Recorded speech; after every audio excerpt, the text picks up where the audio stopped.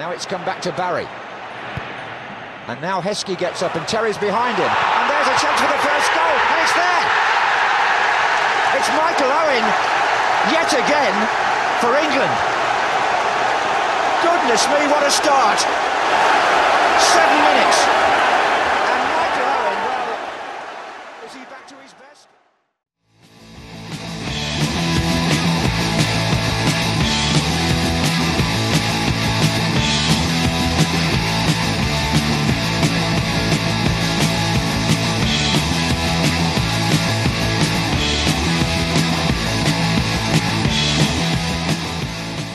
Hello everybody and welcome to LanguageCaster.com's Learners Podcast. My name is Damon and I've recently returned to Japan from a trip to England. It's very hot over here. I wish I was back in England where it was a little bit cooler. Anyway, on with today's show. On today's show, we will be looking at the Women's World Cup, which kicked off last week, and Damien, who is now in Spain, will be bringing you some English for football. As promised, here's a look at the Women's World Cup.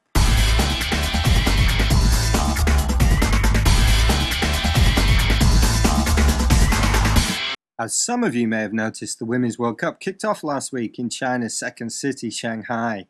16 teams are taking part in 4 groups in 32 games over 20 days. And so far, after each team has played 1 game, 39 goals have been scored, averaging out at 4.8 goals a game. Surely a feast of action for the fans that have turned up in their thousands to cheer on their teams, even if it's been said that many of the fans have been bussed in by the Chinese authorities to make the stands look fuller than they perhaps would have been. But on the basis of what's happened so far, a ticket to see the women play would be money well spent. The tournament opened with most pundits' second favourites, Germany, demolishing Argentina 11-0. And in the same group, England and Japan played out a thrilling 2-2 draw, with Japan scoring an equaliser courtesy of an Aya Miyama free kick in the 4th minute of injury time. A lot of people felt there was no foul, and it was cruel luck, really, after England had battled back from 1-0 down to lead after missing a host of chances. Another exciting end-to-end game saw North Korea take on the favourites USA and nearly pull off a famous victory. The game ended 2-2, and all the games came in a 12-minute spell in the second half, with USA striker O'Reilly sparing Team USA any major blushes. And how about the host China? Well, they overcame European opposition in the form of the Danish team 3-2 in front of over 50,000 fans who said the women's game's not popular. A late winner by substitute Song Xiaori, sorry for the pronunciation, sent the stadium into delirium and has put China in a great position to progress to the quarter-final stages. As I mentioned, 16 teams are taking part, and besides those already mentioned, Sweden, Ghana, Brazil, Canada, Norway, Nigeria, Australia and New Zealand are all taking part.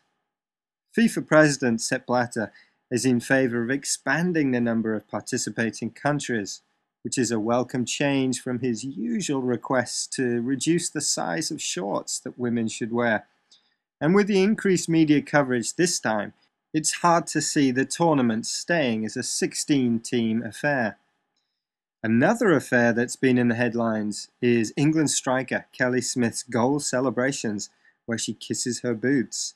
Apparently this hasn't impressed the German coach, England's next opponent, who favours giving out yellow cards for breaking the rules. I wonder what the German coach would think of Australian hotshot Sarah Walsh, who celebrated her goal by using a boot to make a telephone call. We can only guess. Keep your eyes out for a more traditional shirts-off approach, perhaps. Games to watch coming up. England versus Germany.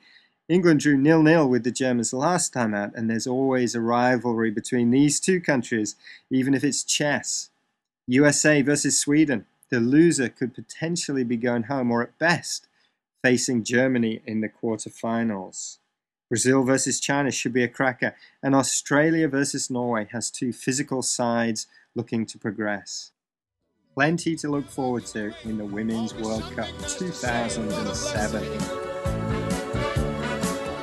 I can leave her on her own, knowing she's okay alone, and there's no messing. She's a lady, whoa, whoa, whoa, she's a lady. Talking about that little lady, and the lady is mine. And on that note, here's Damien with English for Football. Yakety yak, and don't talk back. Yakety yak, yakety yak. Yakety yak, yakety yak. Yakety yak, yakety yak. Yakety yak, yakety yak. Today's English for Football expression is football is a funny old game. Now what this means is that football is unpredictable, that we just don't know what's going to happen, or anything could happen in football. Now, funny has two meanings. First of all, it means something humorous or to make you laugh. The other meaning is that it's something is strange, and this is the meaning we use here. Football is a strange old game. Now, recently, Malta and Turkey drew 2-2, and this is a very strange result. So we use the expression, football's a funny old game. And also, England, in their recently improved performances, have been applauded by the press, particularly Emile Heskey, the striker, and the coach, Stephen McLaren. Now, both of these people had suffered real criticism before, and now they're regarded as being the heroes or the saviours of the team. Football is a funny old game indeed. Yes, it is a funny old game. Last week, England were looking very shaky in the qualifiers for Euro 2008, and now they're sitting on top of the world. I wonder what's going to happen in the next month or so. Well, that's it from this week's show.